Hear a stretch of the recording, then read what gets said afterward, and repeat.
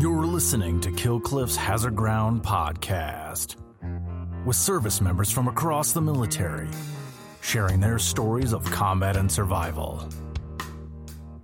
And now, here's your host, Mark Zinno. Welcome into the Hazard Ground podcast. As always, we appreciate you joining us each and every week. Before we get to this week's story about a former Marine who has a passion for doing the same thing we do here on the Hazard Ground, and that's telling veteran and military stories. We'll get to him coming up in just a moment. Just a few reminders as we've been beating you guys up the last couple of weeks. Keep the reviews on Apple Podcasts coming. We are inching ever closer to the top 100 podcasts on Apple, and we need your help to do so. So go to Apple, leave a review. Doesn't have to be a long one, but just something short. Give us 5 stars. Tell us why you love the podcast. Tell us why you like the show, and that will help us out immensely. So continue to do that. You can do it right from your smartphone. It's really easy. Also want to remind you guys about our promotion with Amazon. You can go to our website, hazardground.com. You click on the Amazon button at the bottom of the homepage or under the sponsors tab. You get to do all of your normal Amazon shopping, whatever it may be. We'll get a percentage of what you guys spend, and then we donate a percentage of that back to some of the charities featured here on the show. As long as you go to hazardground.com first and then go to Amazon from our website, we'll get credit for it. And you can do the same thing from your smartphone. Just go to a web browser, and it'll direct you right to the Amazon app. So all of your credit card information, everything is saved. Really easy, really user-friendly, and you can help out veterans all across America just by going to hazardground.com first. Finally, follow us on all the social media sites, Facebook, Twitter, and Instagram, at Hazard Ground Podcast. Let's keep our social media following growing as we can tell more people about these stories. Don't forget to subscribe to our YouTube channel. Also, download the Kill Cliff app, the Kill Cliff TV app. You can watch all of our podcasts there as well. And if you're watching this on the YouTube channel, we certainly appreciate you guys consuming the Hazard Ground that way. On to this week's story about a former Marine sergeant who, after his career and deployment to Afghanistan and a MEU, went on to be a filmmaker and has made notable short stories, one that actually won an award at the Victory, the Podcast Film Festival. It's a 3-minute video called A Marine Corps Story. It is outstanding. His latest works include Between the White Space and his most popular one, The Hun. He is Tyler Mendison joining us here on the Hazard Ground. Tyler, welcome, man, and thank you for being here. Thanks a lot for having me. All right. Excited to talk to you, man. As I said before, this is a passion of yours, telling great stories, telling stories about veterans, and we do the same thing here. So I'm glad we sort of have that synergy going together. And I told you before we started recording, I watched a Marine Corps Story, man, and it really, what stood out to me, it just evoked a lot of emotions and a lot of things. You know, for anybody who's been downrange and is deployed, it sort of hit all those right notes and brought me right back to a lot of those same similar feelings. And full disclosure, like I was doing multiple things at the same time when I was watching it. I just put it on, but it was one of those things where I just stopped doing everything else and it just sucked me in. And I'm like, damn, like I'm back in that mindset again, man. And it was powerful. So it was great stuff, man. Thank you. I appreciate that. I'm glad it held your attention. For 3 minutes, it got all of my attention. Well done. Start back at the beginning for you. How and why'd you get in the Marine Corps? All right. So basically, my father was in the Marines back in the 80s, and he was someone I always looked up to, just being an excellent father and, you know, just overall amazing person. And being a little kid and seeing his photo up on the wall, big photo with the, you know, wearing his dress blues, it was always something as a kid that I, you know, looked up to. And just like many people of the war on terrorism generation, 9/11 is what really was my calling to serve. I was just about to turn 9 years old. And basically from that moment on, I decided that I was going to go in the Marine Corps. And, you know, my whole time growing up, I just stuck with it. I said I was going to go in the Marines right after high school. And that's exactly what I did. And I originally was going to go infantry, but they basically had a really long waiting list at the time, basically over a year. So I said, screw that. And I went in under the construction MOS field, since the Marines can't choose their specific jobs. And I landed with armorer. Interesting. Now, when you were 9 years old and decided all this, where were we in relation to 9/11? I know you're fairly young, but when does 9/11 happen? How old are you? So, I mean, I was 8, literally like my birthday, September 23rd. So I was just about to turn 9. I live in New York, not New York City, but about an hour and a half away. And my father is also a police officer he's done that for over 20 years. And he actually was called to Ground Zero and was helping clean up the bodies and everything like that. So just being in New York and having that background really, it played a big toll on me, and it changed my life forever, as it did so many other people. And that passion to serve, stuck with me from that moment on. And, it was always my hope and dream that I'd be able to go to Afghanistan to serve and, fight for my country. And, I was lucky to do that in 2012. Interesting. Also a New Yorker, native New Yorker, also stepfather policeman, brother was a union worker in New York. They both were at Ground Zero. Where in New York, just out of curiosity? So I'm from Poughkeepsie. Okay. I was born in Yonkers, so pretty close to New York City. Yeah. So I'm out on the island. But, it's not often you hear people say it was my dream to go to Afghanistan. I mean, that's a pretty perverse dream, especially for a 9 or 10-year-old kid. After the war broke out, I mean, I know your dad was a former Marine, but there was no of your parents talking you out of it, realizing that if you do this, you're absolutely going to war with a chance you'll die.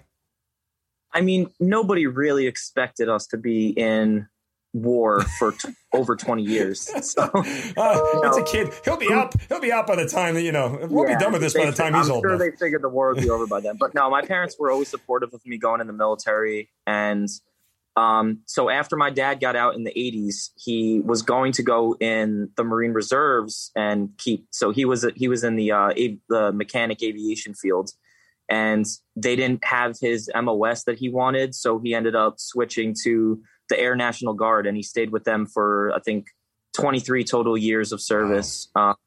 He just retired from them in 2013 or 14. And during that time, I believe in 2007, he deployed to Baghdad.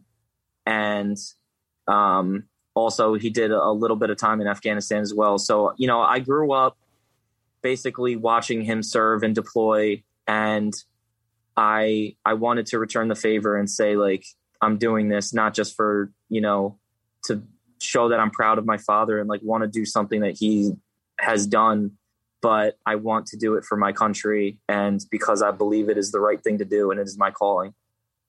It's pretty awesome. All right. So you're going away to boot camp. Clearly your dad has told you what to expect, right? I mean, none of this was a shock to you. Yeah. So not even just him preparing me, but also watching a lot of videos on boot camp. I remember there was that documentary, Ears Open, Eyeballs Click. I don't know if you've seen it. But that was a very interesting look into boot camp as it is. And, it really prepared me for how mental it was going to be.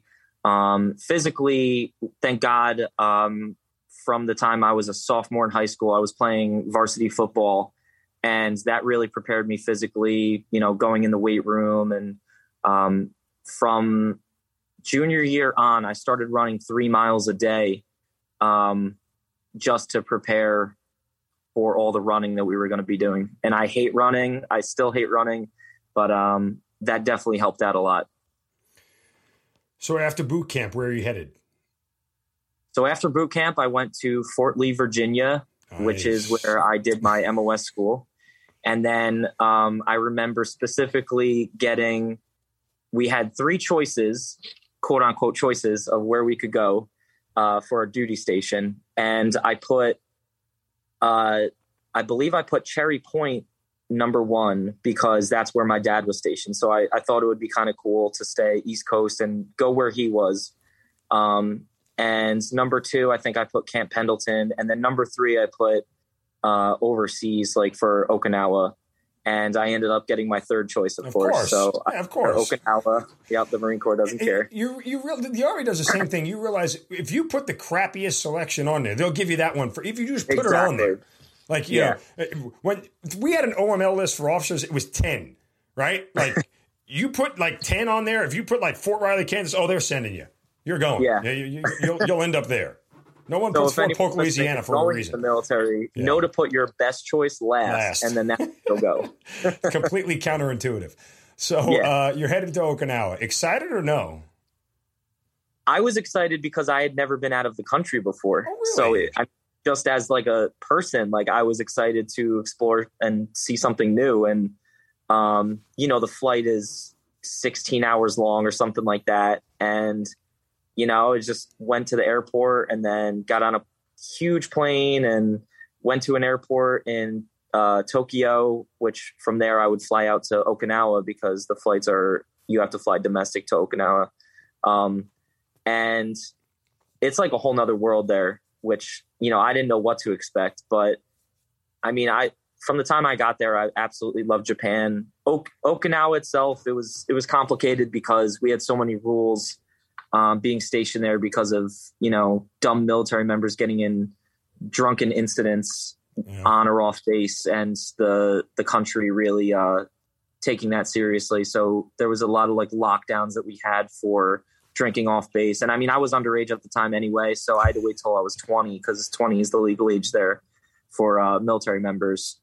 But I mean, I was with such a good group of people, and literally, I mean, from the very first day I actually got to my unit, we got rushed into this theater, and the battalion commander came on stage and basically gave us a presentation that we were going to be deployed to Afghanistan. So from that moment on, we were literally nonstop training for Afghanistan. Yeah.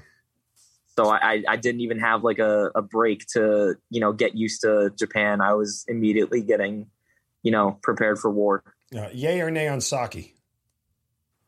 Sake's awesome. I would say Habu sake would be my choice. Okay. All right. You drink a lot of Sapporo there? I mean, Sapporo, is that the beer of choice over there? Sapporo was actually my first legal beer. Oh, there you go. Finally, okay. Yeah. They get huge cans here in the States of that stuff. It's like the old Foster's oil can. You're drinking that thing for an hour. It's a commitment.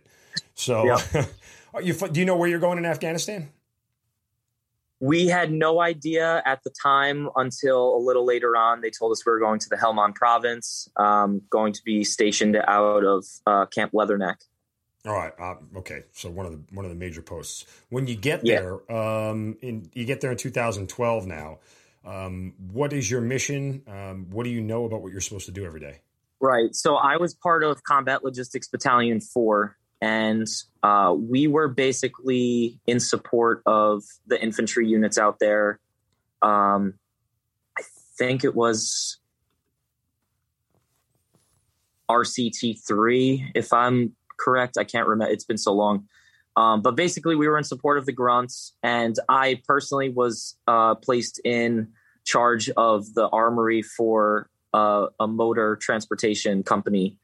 And basically, I was in charge of the armory for them. I prepared all the weapons for them and repaired them and got them ready for, our battalion was basically going out on these, motor T convoys with all these tons and tons of supplies to go in support of the grunts and to transport to different FOBs. And in that time, my company gunny, who, was really one of the most supportive people of me as a, individual member of the company, basically was like, do you want to go out as a gunner on these convoys? And I was like, yeah, absolutely. I'd love to. So he basically worked in time where we got some military police people to be sort of armory custodians to work under me to take over for me when I was gone. And then I would just go out on the convoys, which is what they would do in their spare time too. And I would just be a machine gunner for the convoys. So I did a bunch of those. I assume that's exciting for you, right? Like this is part of that whole dream of going to Afghanistan. You didn't want to sit in an armory all day long. Well, that's what I'm saying. I didn't want to be the quote unquote FOBIT where, you just sit on a base the whole time. And it's like, you deployed, but did you really do anything that's worthy of a deployment?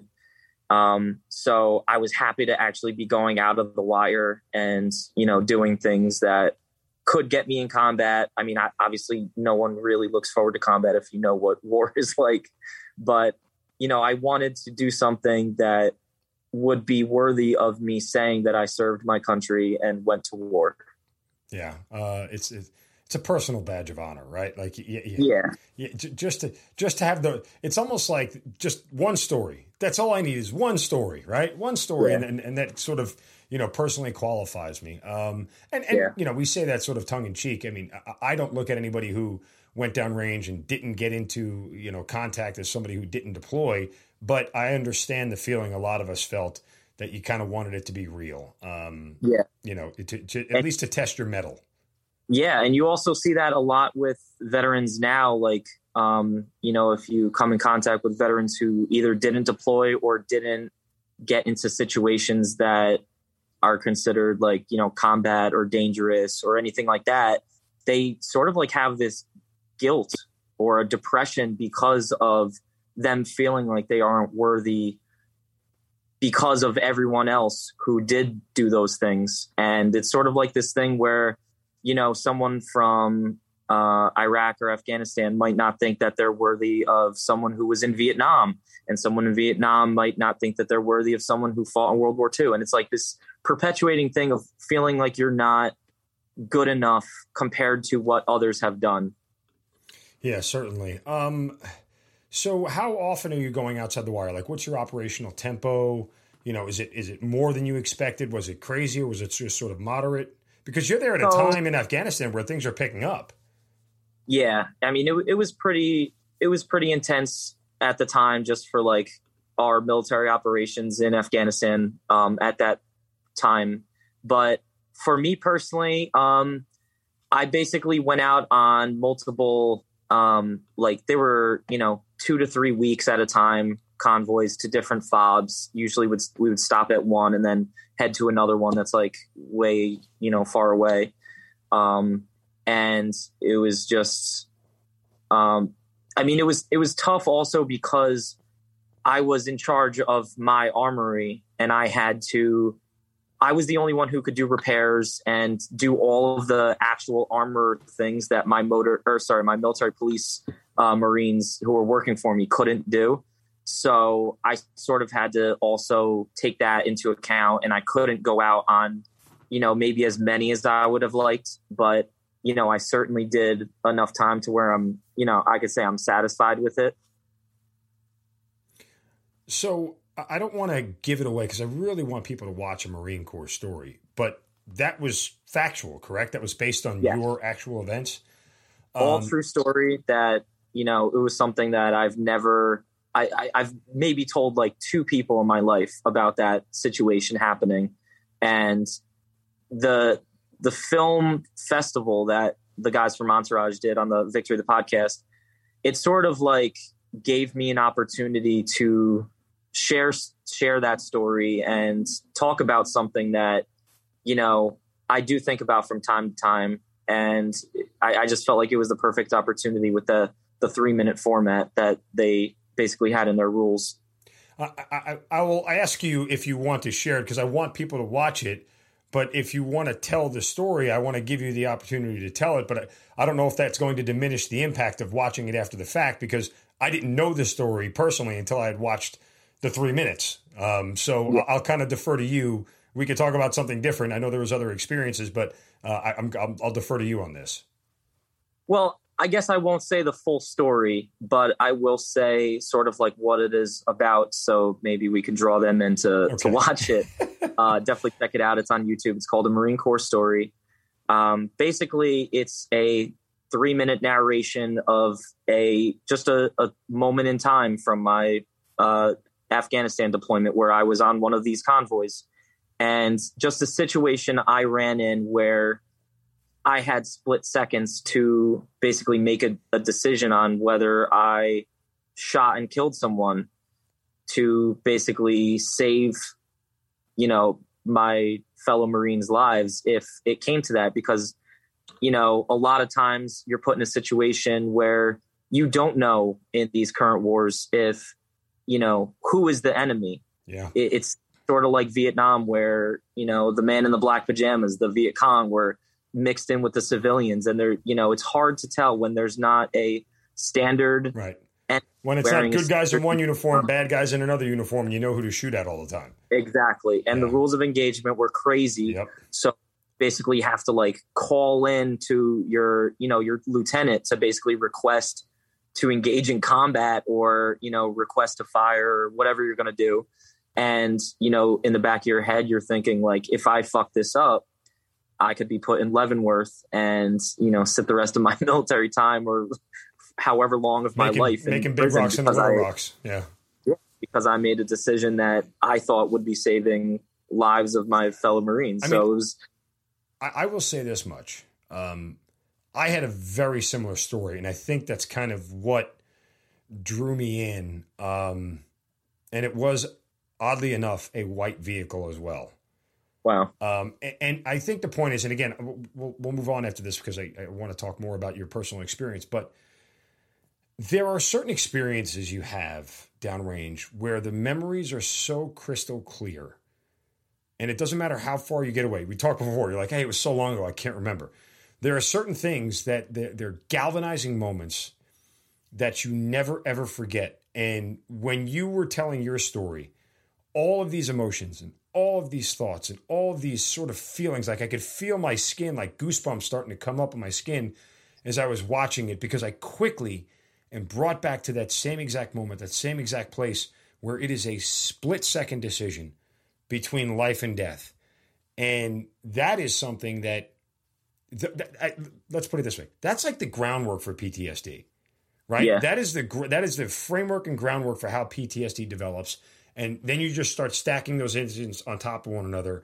And you don't really get a grasp of, without clearing the first one off the deck, the second one has more weight. And so from that standpoint, it was, it was very impactful for me to watch. Again, a Marine Corps story. I highly suggest you guys all take 3 minutes. It's absolutely worth your time. That said, I'm sorry, I got a little bit emotional there. That said, there were other, incidents on this deployment that you had to deal with. Like what other ones sort of stand out to you? I mean, anytime anyone of my fellow Marines left the FOB, there's things that you never forget and things that will stick out in your mind. I can tell you literally yesterday. So I was riding back from a road trip from Minnesota. I had to go to a wedding. So it was, it was a 19-hour ride back to New York. And I didn't even tell my girlfriend who was riding with me this, but, there's this one point in time when it was, it was nighttime and we were passing by this big building with a lot of lights on it, like just all the way down this building. It must have been like a warehouse or something. And I distinctly it brought me right back to Afghanistan. I remember leaving the FOB. Every time we would leave Camp Leatherneck, I just distinctly remember how long of a process it was, leaving that base, and always in the middle of the night, very early morning, you're leaving. And I don't know what it was, but there was just this giant string of lights. I can't remember if it was on a building. I think it was on just these big metal posts, but I mean, miles long of these lights. And you're so tired at the time, and you just see this endless row of lights just as you're slowly leaving this base. And you were thinking to yourself, am I going to get hit by an IED this time? What's going to happen when I leave the wire this time? And, I would always make my prayers before I left. I'm not overly religious, but, I prayed when I was in Afghanistan, and every time I would just think what's going to happen after these lights go away? And when I was on this ride yesterday, I thought about that immediately when I saw those lights. It just took me back, and it was just this little out of body experience that I'm sure you can relate with. Just certain things in your life, just instantly bring you back. And, they're just memories that don't go away. And, even though there's some things that are blurry in your mind, there's certain things that just are so crystal clear that, it's impossible to, it's impossible to erase that memory. Yeah. And my fellow Baghdad compatriots will remember the trip out to the Flying Man, which literally it took you 20 minutes to get off base. But the Flying Man, for those who aren't familiar with Baghdad International Airport, there literally is a statue of a man with wings, and his arms are spread all the way out, and he has wings, and it's the Flying Man. And allegedly the story goes that, he was a man who tried to fly and he was killed because he tried to fly. And anyway, but there's a big statue of him almost in jest. But the Flying Man was often referred to as the hugest checkpoint at BIAP. But very similar in that aspect. You just, once you got to the Flying Man, you knew it was game on. Yep. So, it's crazy how, and I've said this before, it's crazy how the flashbacks almost sometimes are as, what's the right word? I don't want to say debilitating or crippling, but they're almost as memorable as the incidents themselves. At least for me, they are. I can remember certain times where flashbacks hit me hard and where I was and just, I was at the beach one year, a couple of years ago with my family, and we went out to the beach to watch a 4th of July celebration right on the boardwalk. And as soon as the first one went off, I could not stop hearing radio calls in my ear for literally 15 minutes straight. Every time one exploded, I kept hearing radio calls in my ear, like as we were driving through the street. It's just, those kind of things just stick with you forever, as you said. So as that deployment goes on, do any of your guys, end up being wounded or killed? So we had a couple wounded with various incidents. I don't think any that were like heavy combat related, but we had one guy died in one of our sister units that was out with us. And I'm trying to think. Honestly, mainly it was the suicides after the deployment that hit us the hardest. We'll get to that in a minute. How does the deployment end for you? So I ended up having to fly back, I think a little bit. I was in the Advon group just to prepare the armory. So the advanced party that went back just a little bit before everyone else. So I basically did the 7 months and then flew back to Japan and just got the armory ready back in Oki for everyone to come back. And, it really sucked. I remember getting back to Okinawa and we had like this little welcome home party. And you think of all these touching moments where, family and, girlfriends and everybody are waiting around for you with signs and they run up to you and hug you on the flight line and all that stuff. And at the time I was in a long distance relationship. She obviously wasn't there. Right. And my family wasn't there. And only the staff NCOs and officers who were married and, had family that were around basically got this warm welcome from their family. And I was a 19-year-old kid, just like, all right, I'm back, and didn't have anyone to greet me and just went back to my room. And it was lonely. Listen, I'm with you. I was single for both my deployments. Everybody got a hug. I just stood around like, okay, time to go home now. May as well, you're just standing around looking. Will somebody hug me? Somebody pretend that they know me. Somebody just come up and say hello, shake my hand, give me something, man. Yeah, it was the same way for me. Like I remember we got back into the armory, we pulled up and, everyone's there shaking hands and this, that, and the other. And I shake hand with the general and this, that, and that. And I just start looking around. I'm like, I guess I just go home now, huh? Like everyone's standing here celebrating and smiling. Like I'm just standing like a schmuck by myself. Time to go. Yeah. So, I certainly understand that. When you had got back and you finally had a moment to reflect on it all, did you kind of fulfill the dream that you had talked about? Like, was the experience enough for you? I would say yes. I mean, you can't ever predict or say exactly what you're going to do. And I think it's foolish to do that because you never know what's going to happen in war. You never know what your orders or what your unit is doing or like anything like that. You can't control it. So you just do the best you can at what you're given. And the group of guys that I was with in the armory and the memories that I have and the experience and everything like that, I'm blessed with having. And, I'm very fortunate to have done it. And there's times when I'll say that I miss Afghanistan and I wish I was back, with the same people. And just because I think it was such a fulfilling time in my life as me fulfilling a purpose that I set out to do. Yeah. There are definitely times, especially now that I'm all grown up and I have a family of my own, where I think, Baghdad was easier, man. All you had to do was stay alive. Exactly. All you had to do was stay alive. Like, as difficult as that was, it was so much easier than being a grown adult and having responsibilities. Exactly. All I had to do was stay alive. Exactly. That and find random crap to buy on the internet. Other than that, those are the toughest choices you had to make. If you were a single guy like you and I were. Obviously, if you have a family and you're deployed, which I never had the experience of doing, it's a completely different scenario. So, I always tip my cap to those. I talk with my wife now about, one day hopefully taking a brigade, on a deployment, and she looks at me crazy and she's like, "You're going to leave the kids?" I'm like, "No, I'm not going to leave the kids. I plan on coming back." It's just, but it's a completely different mindset when you have a family. Exactly. Hats off to all those people who had to deploy and leave kids behind. That's just that's a whole different level. So after Okinawa, when you get back to Okinawa, you're moving on to a different base before you head out to your MEU, or no? So I had basically around 6 or 7 months from the time I got back to when I got transferred to my next duty station. Got the orders to the 22nd MEU in North Carolina, Camp Lejeune. And also, by the way, not on your list. Not on my list, no. But I was okay with it. And I was like, oh, wow, now I'm going to a MEU and I'm going to deploy again. There's no break. My entire time on active duty was deployments, which, I'm fine with, because I didn't want to be one of those people who just got stuck on, one base and did nothing their whole time. Yeah. Well, it makes it go by quick, right? Yes, it went by fast. And it was interesting because literally my orders said I was going to be the armory chief for the MEU. And that is, a higher, it's basically a staff NCO billet. And I was a corporal at the time.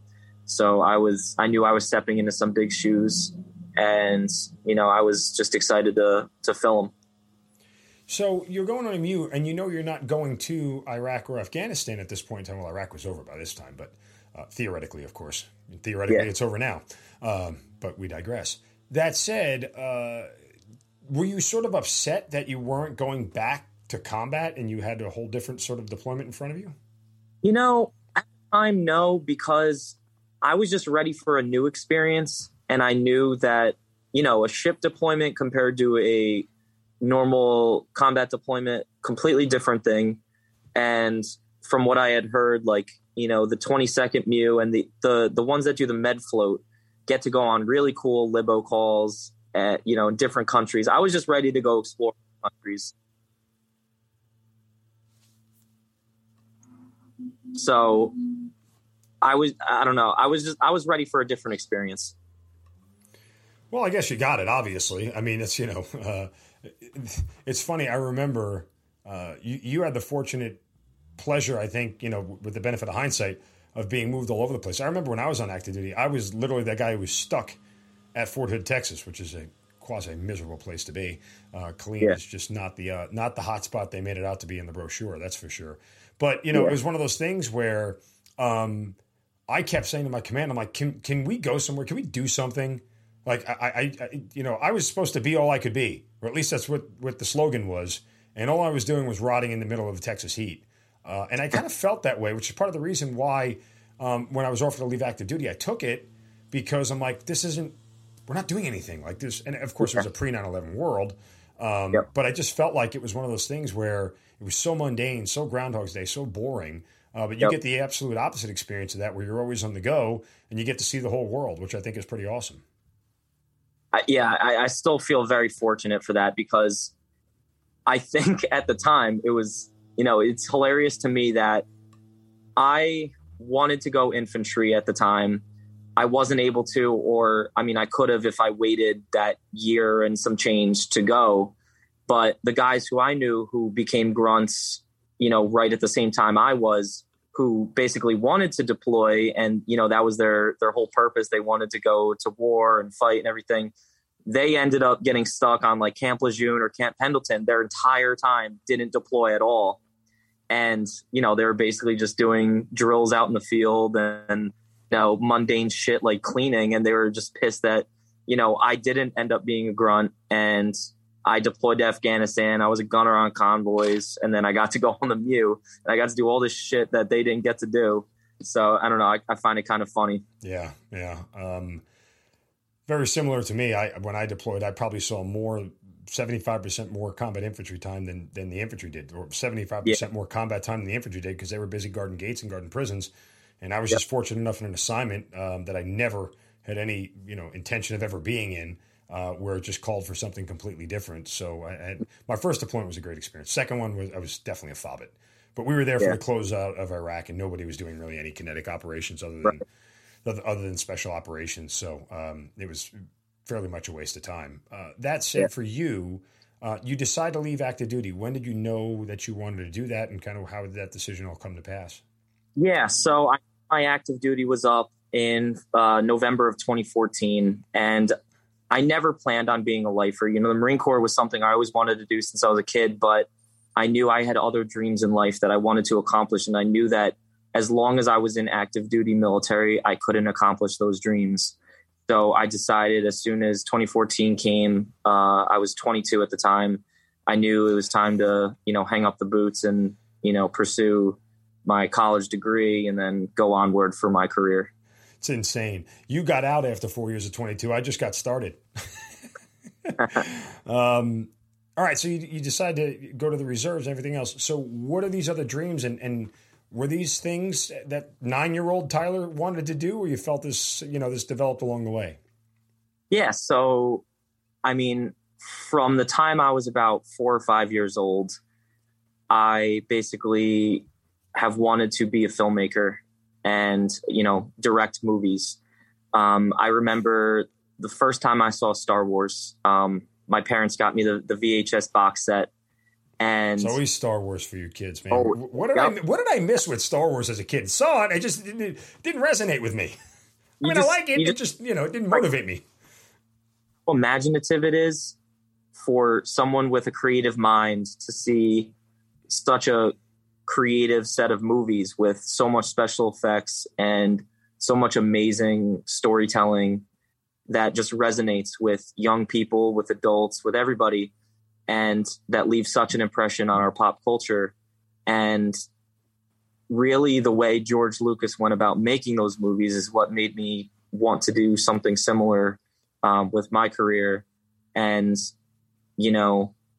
just make something with your mind that turns out to be this amazing thing. Right. It's film art, and, it's not the same as picking up a paintbrush and, painting on canvas, but it's basically the same concept where you have this idea for something in your mind, and then to see it come to life, literally see it form into a real tangible thing that you have created. It is just the best feeling in the world. And growing up, I made little movies, with a camcorder. I used to play with Legos a lot, and I would make these little stop motion Lego movies. When I was a teenager, I turned into doing what's called machinima, if anybody's heard of it. It's basically making movies in video games, which helped a lot because, as a kid, you don't have a budget or anything to work with. So you basically have everything you need in a video game. And you were the first sort of web streamer before it was popular. Basically, yeah. Back mid 2000s is when now all these schmucks are making millions of dollars as 20-year-old kids playing video games online. You were doing it and didn't make a damn dime. Way to go, exactly. Tyler. Yep. By the way, real quick, it's funny you talk about the way the inspiration for they made the movies. The first thing that popped into my head, I'm going to date myself here, that was the Thriller video and the making of Thriller. Now, if you ever watched the documentary on the making of the Thriller video, which was, again, I'm an MTV kid, so the greatest music video of all time. But all that inspired me to want to do is be in front of the camera, not behind it. So I had a totally different mindset, hence why I'm sitting in front of the camera right now. But, I had a totally different mindset of it. But yeah, that much I can understand. The seeing that inspiration for the whole thing, gives you that drive. It's just Star Wars itself. It was great. I mean, Carrie Fisher was a smoke show back in the day. It's good enough for me. And Han Solo was a badass, but other than that, it didn't really turn me on the way it did everybody else. And 17 Star Wars movies later, I'm still missing out on all of it. So, I'm not a fan of the Disney made sequel trilogy, but Star Wars isn't everyone's forte, but it's enough people's to where it's very popular. I do a very good Chewbacca impression, but we'll save it for another time. So you knew you wanted to do this. Was there any sort of cultivation of it while you were in the Marine Corps, or was it something you put a full stop on and said, I'll wait till I get out? So I didn't necessarily make like short films like I'm doing now in the Marine Corps, but I did. So it was funny, like during my deployments, I would always pick up a camera or my smartphone at the time and just start recording stuff and taking photos and doing all the media stuff for the people I was around. And you could ask those guys like all the time. They would be like, put the fucking camera down, stop recording me, stop doing this, stop taking photos, all that. And then after we got out, they're like, man, I wish we took more photos. I wish we did more videos. And I wish I stopped telling you to put the camera down. And I was like, see, I fucking told you so. Like, these are memories we'll never get back. Like, we need as much recorded as possible. You know, we're never able to do this stuff again. I can't just say, all right, I'm going to Afghanistan. Let's go. Bye. And I actually, both of my deployments, I recorded little montages, you know, just different clips compiled together with music, and put those out just to show off some of the funny moments from the deployments. Like the Afghan deployment inside the armory, like behind those closed doors, we were absolute animals. We pulled pranks on each other 24/7, and it was just nonstop hilarity. And then the Mew, I actually made a music video for the song "Turn Down for What," when it, you know, that was like soon after it came out. So, you know, I was still recording and doing little artistic things with what I was able to do. Just out of curiosity, so, you know, you do the Marine Reserves thing, you do it for 2 years. Do you 100% know unequivocally that you want your Marine career to end at that point in time? I mean, it's locked in? No. So I actually took a little break in 2015 when I got out fall 2014 of active, and then a little bit past spring, I think it was May, I was like, all right, you know what? I think I want to be a grunt, like in the reserves, just to say like I, you know, went in the infantry like I wanted to do originally. So I was literally like going to infantry training for the Marines, for the reserves. And while I was there, I was basically a month and some change in, and I had a massive heat stroke while digging the fighting holes. They stuck me and another sergeant in a spot that had clay all the way down, and we're in 120-degree heat, and we're just chugging away at this thing, and, you know, just chipping away at this clay in the ground, and it would not come out. So we're just struggling and overexerting ourselves, and I just ended up going down first before my friend did. He was loopy too, but I ended up having a temperature of 106.8, got rushed to the emergency room, almost died. The doctor told me I was lucky to be alive. I've been suffering problems because of that since, like vertigo and panic attacks and all this stuff that I link completely to that, because since then my brain has never felt the same. But after I flunked out of that, I mean, I didn't flunk. I would have stayed to finish it and just pick up with the next course. But I literally was not under orders, and I was already approved to go to school a month from then. So I literally wasn't able to. School is in like regular school? I was going to college at Emerson. Right, regular. Okay, yeah. Yeah, so I was about to start at Emerson, and there was physically no way that I could finish with the next course. That's why I was trying very hard to stay with my platoon and say, like, don't drop me. Like, I want to finish this. I'm ready to go. And basically because of the military doctors, they refused to let me stay with that current platoon. So I would have had to start the whole thing over, which would have been another 2.5 months. And I couldn't because I was about to start school. So I was like, fuck it. Like, I can't do it. So ended up going to college. And then after the first semester, I was like, all right, I still want to do the Marines. And I ended up just going back as an armorer in the reserves at a Air Force base close to home. They had a Marine air wing unit there. Okay. And then eventually you just do one more year and you say, I'm good? Or does something happen so in your career that says go ahead. It was right around the time of when I was basically getting ready to film the Hun, and I tore my meniscus, and I didn't find out it was torn until I was literally in the middle of my 3-mile run on the PFT. Like, I knew I had injured it. I was actually playing 2-hand touch football just with my friends, like, and ended up injuring it. It hurt really bad. And then I just kind of like subsided. The pain like went away a little bit to where I could walk normally and stuff, but I didn't run anything until that PFT came. PFT came a mile and a half in. It was like the worst pain I've ever been in my life. Like my friend even took a photo of me running it. Usually on a PFT 3-mile run, I'll usually run about 22 miles 22 time minutes. limit. Yeah. I'll run it in 22 minutes. Sorry. And I finished in 28:08, literally 8 minutes. I failed it by 8 seconds. And I've never, ever in my life got less than a first class PFT. And I ended up failing because of that 3-mile run. And I was like, obviously there's something massively wrong with it. So I got an MRI, tore meniscus. I had to get surgery. And I was like, you know what? Like, I'm about to film The Hun. I have to get surgery. Maybe this is just time to hang it up for good. There's way too much synergy between us because I literally right now as we sit here have a torn meniscus and I have surgery scheduled for next month. They suck, man. So, I mean, the surgery is bad, but no. the meniscus thing sucks. But yeah, I literally haven't been able to run in the better part of 3 months. I can do everything else. I can walk and move. I just can't run. Yep.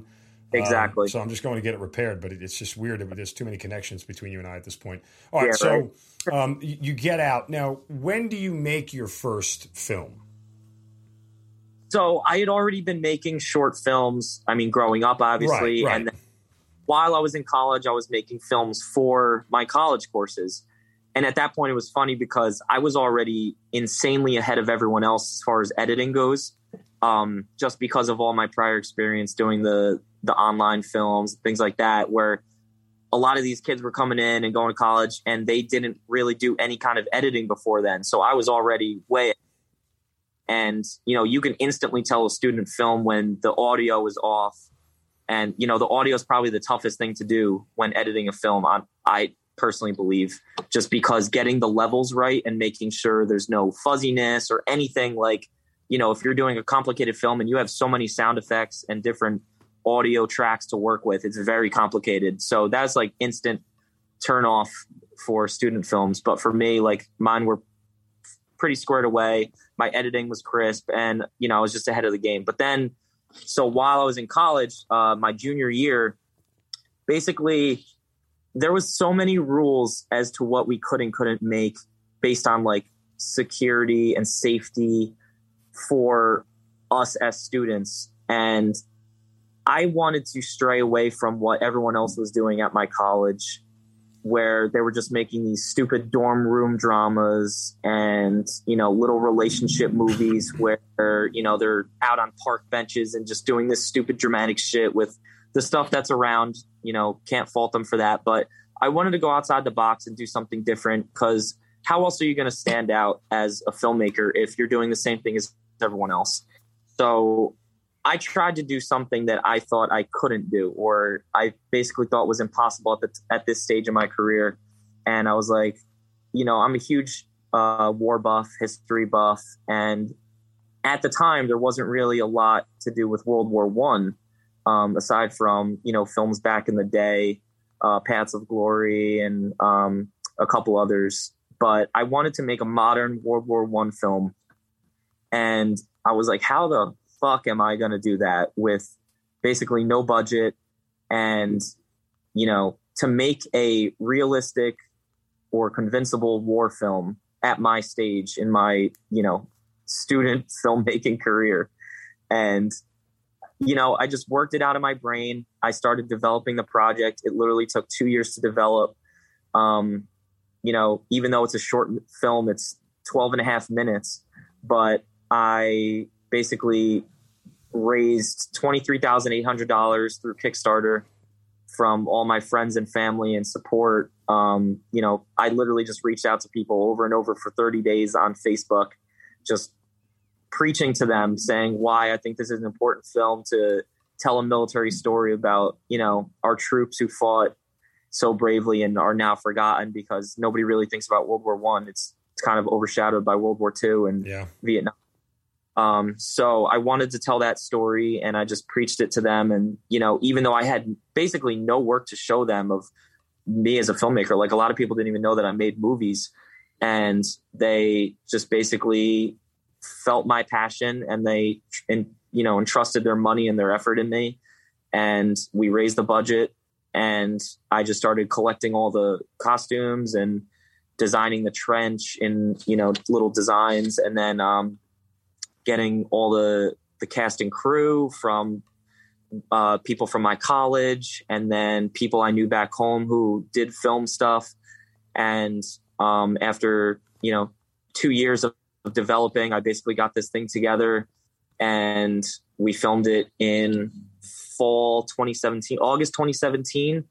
The trench ended up being 165 foot length of a trench. Wow. And we filmed in Pleasant Valley, New York, on my friend's grandfather's farmland. And they were, his family was so gracious as to, let us do that. And they also housed all the cast and crew in their house. And it was just probably the best on-set experience that any of us have had. Like, all my friends who were there tell me it's an experience that they'll never forget, and probably their most enjoyable time on a film set.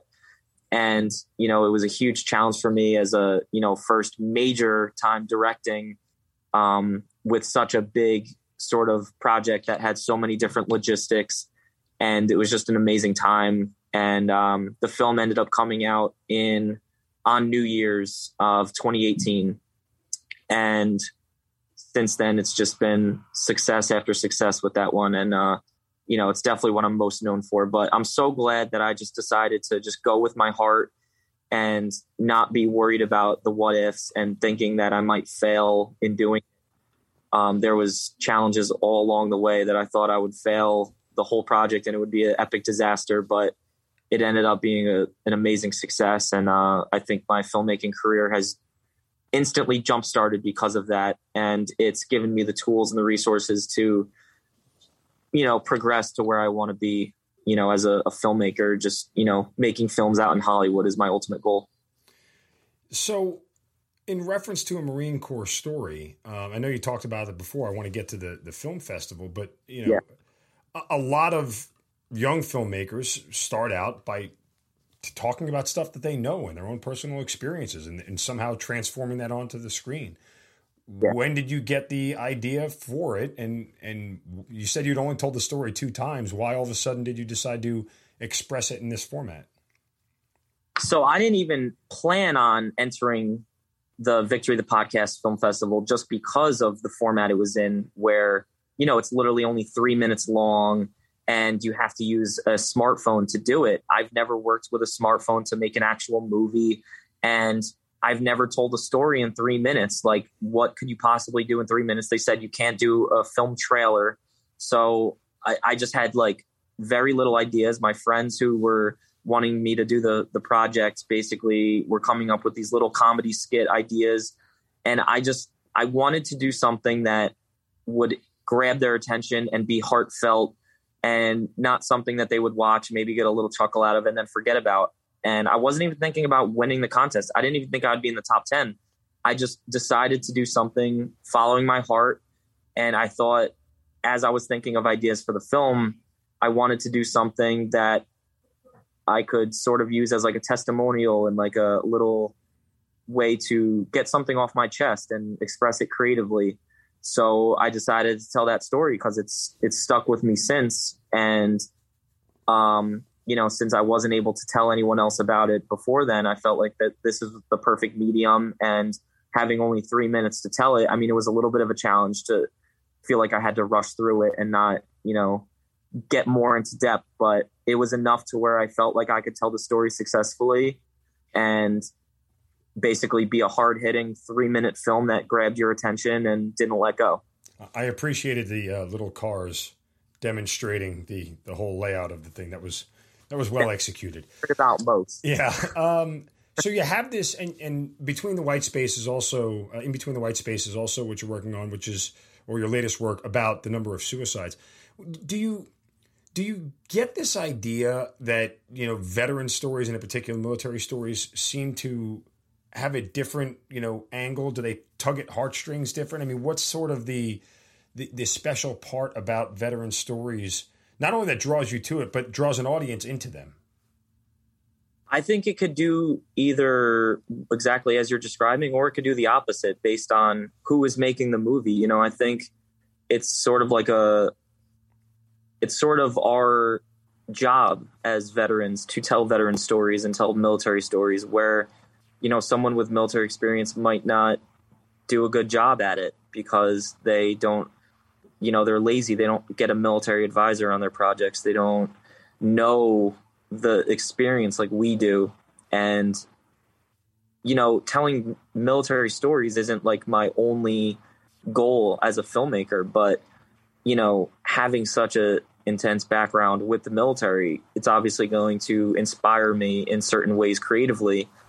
And, I draw all of my filmmaking off of personal experiences and interests and, everything that affects my life.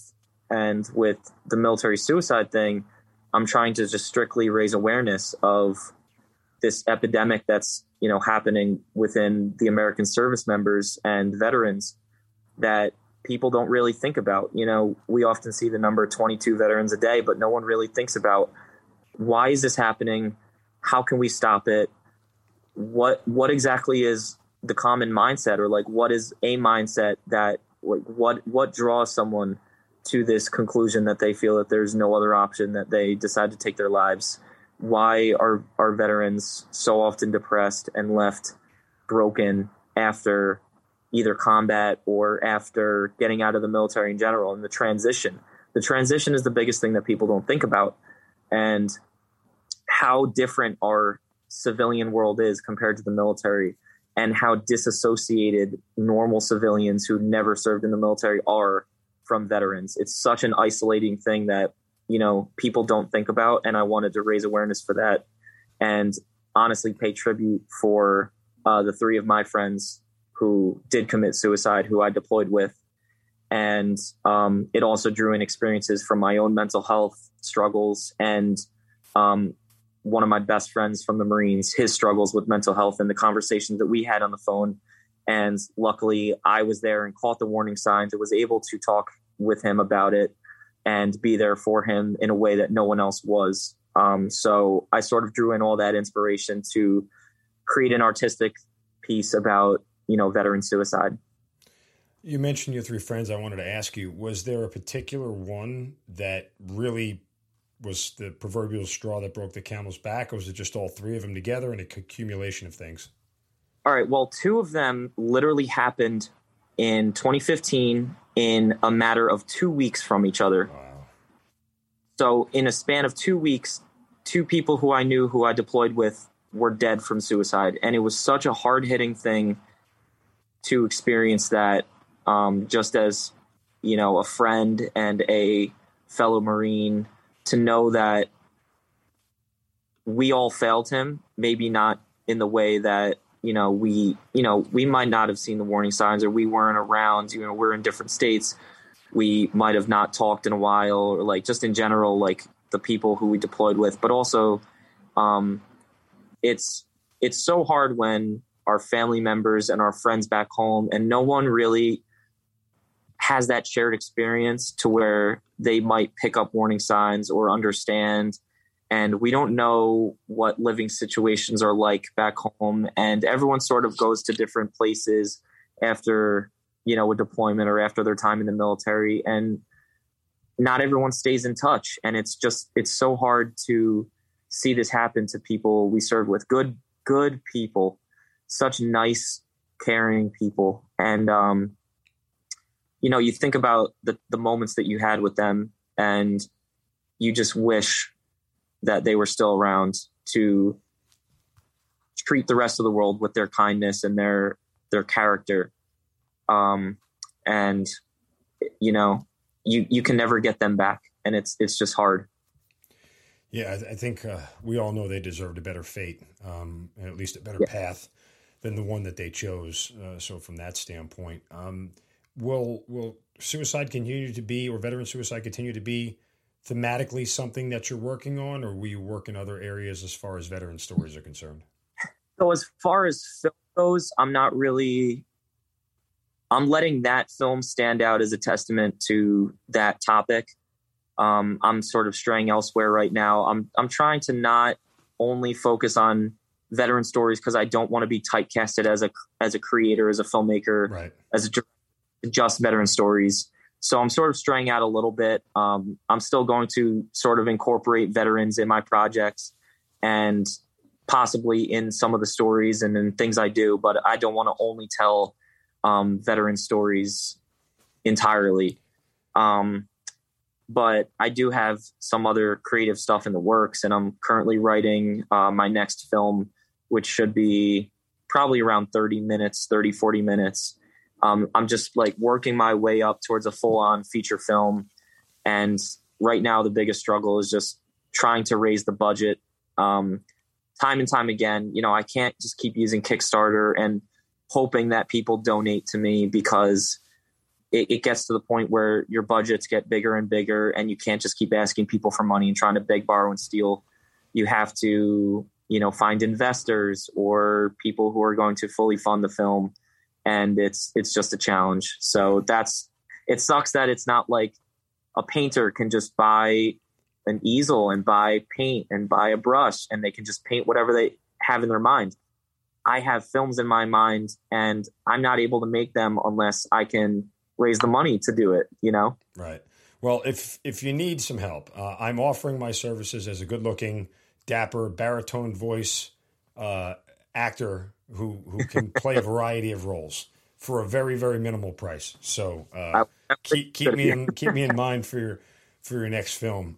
As long as you give me a role that makes me the hero and has people wanting to be me, then I'll do whatever you need me to do. It's just a small little criteria for my services. But again, I'm always for hire, just so you know. So just out of curiosity, what's harder for you, manning a 50 cal or editing the audio for your film? They're both tough in their own way. I mean, 50 cal is easy enough as long as you do the headspace and timing, and there's no one flying at you at 50 miles an hour and you don't know if there's a suicide bomber. But yeah, film audio, man. I mean, not even just the audio, just editing in general for, in between the white space and the Hun. Very difficult for me to edit, both for very different reasons. White space was more of a experimental with, if you watch it, which I definitely recommend everyone doing. It's on my YouTube, Mendel Films. It's a completely white background, and it's supposed to be a seamless transition between shots. And it's just this, text message conversation with visuals of the people as they're going through it. You don't see the phones because in my mind, when creating it, they're basically representations of their real selves. So you don't see them on their phone because they're in the phone conversation.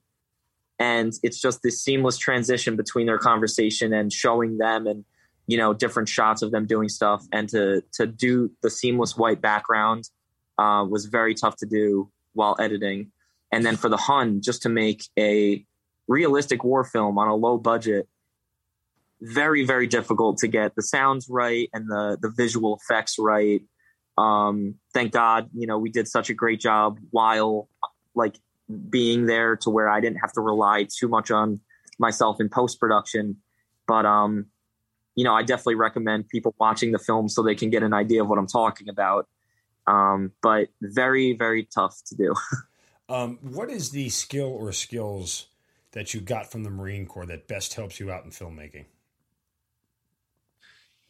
Good question. As a director, leadership, leading from the front, I've been on so many film sets where I was, helping out a friend or not, where I wasn't in the leadership roles. I was, extra crew on the side or doing a specific thing. And, I've seen the cast and crew be miserable on film sets where they feel like they're not, like they just want to rush through it. And I don't think that's what a film production should be like. I always try to make my sets are fun and engaging and challenging, but in a rewarding way. And I'm always on the front lines of those sets where I'm just trying to lead from the front and show people I'm willing to do literally everything that they're going to do and that I'm asking them to do. And, show just, I will go up to every production assistant, every costume designer, every makeup person, everyone on the set, and I will make sure that they are good and motivated and happy. And I think that's the same qualities that a leader in the military should have. Small unit leaders, NCOs, officers, they should do that too. And that's sort of the lessons that I learned from my leaders in the military, the good ones at least. And I try to take those positive qualities of a leader and apply it to film. And just as a filmmaker in general, the qualities I would say, never saying you can't do it, or never taking no for an answer when it comes to something that you set your mind out to do. Just refusal of failure in the way where you will just never give up to accomplish what you set out to do.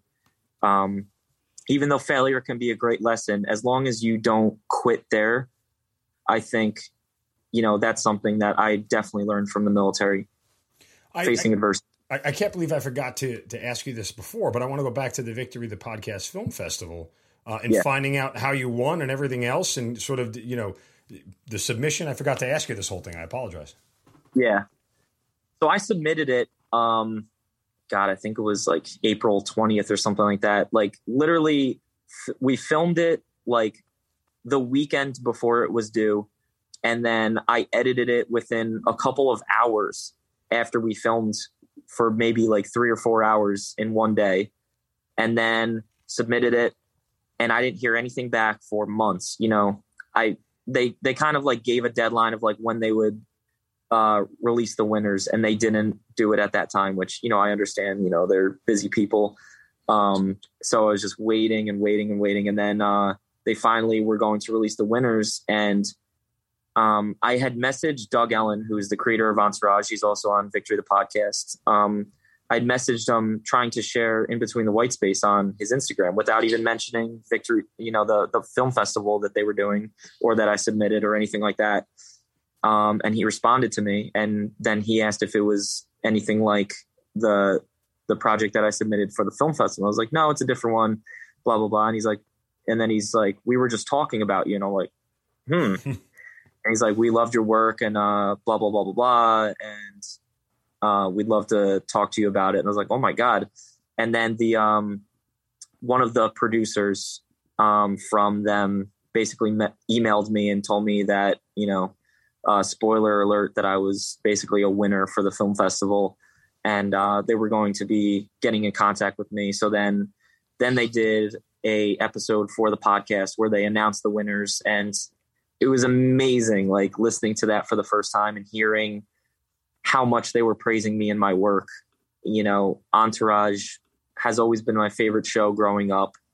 And just because of it was my dream essentially to grow up and do what they were doing, as this guy from New York who goes out and follows his dreams in Hollywood and brings his friends along, and, all the cool things about Hollywood and film, and living the lifestyle. And so growing up watching them, and then having them literally talking about my work, especially at this stage in my life, it was incredible. And then a couple weeks later, they got me in for a Zoom call to basically interview me, and they did an episode with all the filmmakers and, interviewed them.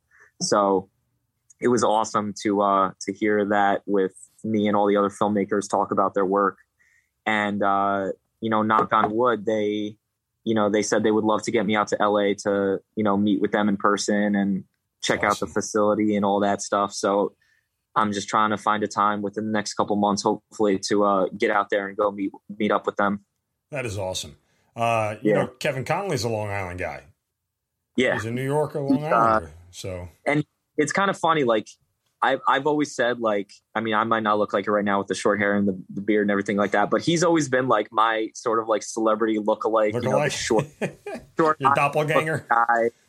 And I always fit in so well with his character on Entourage. Like I felt like I was E, and just for him to be like praising my work. Now he follows me on Instagram, and he's awesome. Just such a nice guy. So for that to happen, it was just so cool. Yeah, I was much more of an Ari lookalike in sort of personality and demeanor.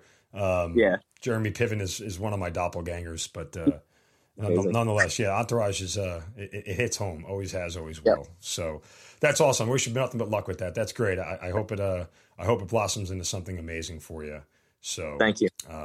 Where are you right now with everything that you were dealing with? You mentioned, whether it's, PTSD and a lot of the stuff that you had to deal with, where are you with all that? Yeah. I didn't mention this before, and I didn't really have time to on Victory, the podcast, when they interviewed me. But so I'm back in Poughkeepsie, New York, and I work for Mental Health of America. And within that, I run a program for veterans in a group we have what's called veteran programs here. And within that, I run one of the programs, which focuses on helping homeless and at-risk veterans find employment. And we also have a housing program here, and we all help with veterans' mental health issues. So I've been doing that for 2 years now, and I love helping other veterans and trying to change their lives. So far in the past 2 years, I've gotten, my program has gotten 68 veterans jobs. We've gotten countless veterans housed and, dealt with their mental health issues, which, the VA and other people don't really do successfully a lot of the time. So I'm very fortunate to work here, and it's just been an amazing ride so far, but it's also tough. That's amazing, man. I mean, it really is. Your propensity to give back and continue to, make veterans part of your life and tell their stories is, again, as I said at the top of the show, we're doing the same thing here. We just want to tell great veteran stories and give people an avenue to have the opportunity. Not everybody's going to be American Sniper and Lone Survivor, but maybe they can be, in the Hun, or maybe they can be on the hazard ground and have their story told one way or another, or in between the white space. And well, hopefully you're not telling a story about that, but you get my point. Just there's somebody there to convey what they went through in a way that maybe they can't convey themselves. And I think that's really, there's a catharsis in all that. For a lot of our guests, there's a sort of therapy session involved in all this. We hear that a lot from our guests and certainly the people who listen, but I'm glad that we sort of are sharing that same passion. You're just doing it in a much different format. So again, continued success and continued luck with that.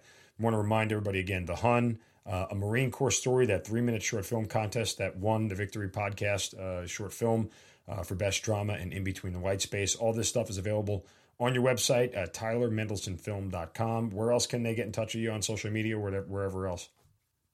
So my Instagram is at Tyler D. Mendelson, Mendelson, or they could look up my YouTube. It's called Mendel Films, or they could just type in The Hun or In Between the White Space in the search bar and it'll come up. And again, a Marine Corps story. 3 minutes, folks. There's no reason for you not to. You can do it while you're on the can, for crying out loud. But I don't recommend it because it is kind of intense. You might get more than you bargained for if you're on the can. So, but Tyler, listen, man, it's been great talking to you. I love this story. I wish you nothing but the best of luck going forward. I hope your film career continues to trend upward and that you, much like fulfilling your Marine Corps dream, you'll fulfill your filmmaking dream, end up in Hollywood, and we'll all see more of your work coming forward soon. But I certainly appreciate your time, man. Thank you so much for having me on. I've listened to a bunch of, Hazard Grounds recently, trying to gear up for this. And you guys do such an amazing job. And I think it really is such a positive thing for the military community. And, I'd love to come on again in the future, give you some updates, hopefully some good ones. Absolutely. Thanks so much. Tyler Mendelson, thanks for being part of the Hazard Ground. Thanks so much, man. You've been listening to Kill Cliff's Hazard Ground podcast, hosted by Mark Zeno. If you have an interesting story to tell and you'd like to be on the show, send us an email at producer@hazardground.com. And if you like the show, don't forget to subscribe, rate, and review on Apple Podcasts. Thanks for listening. We'll see you next time.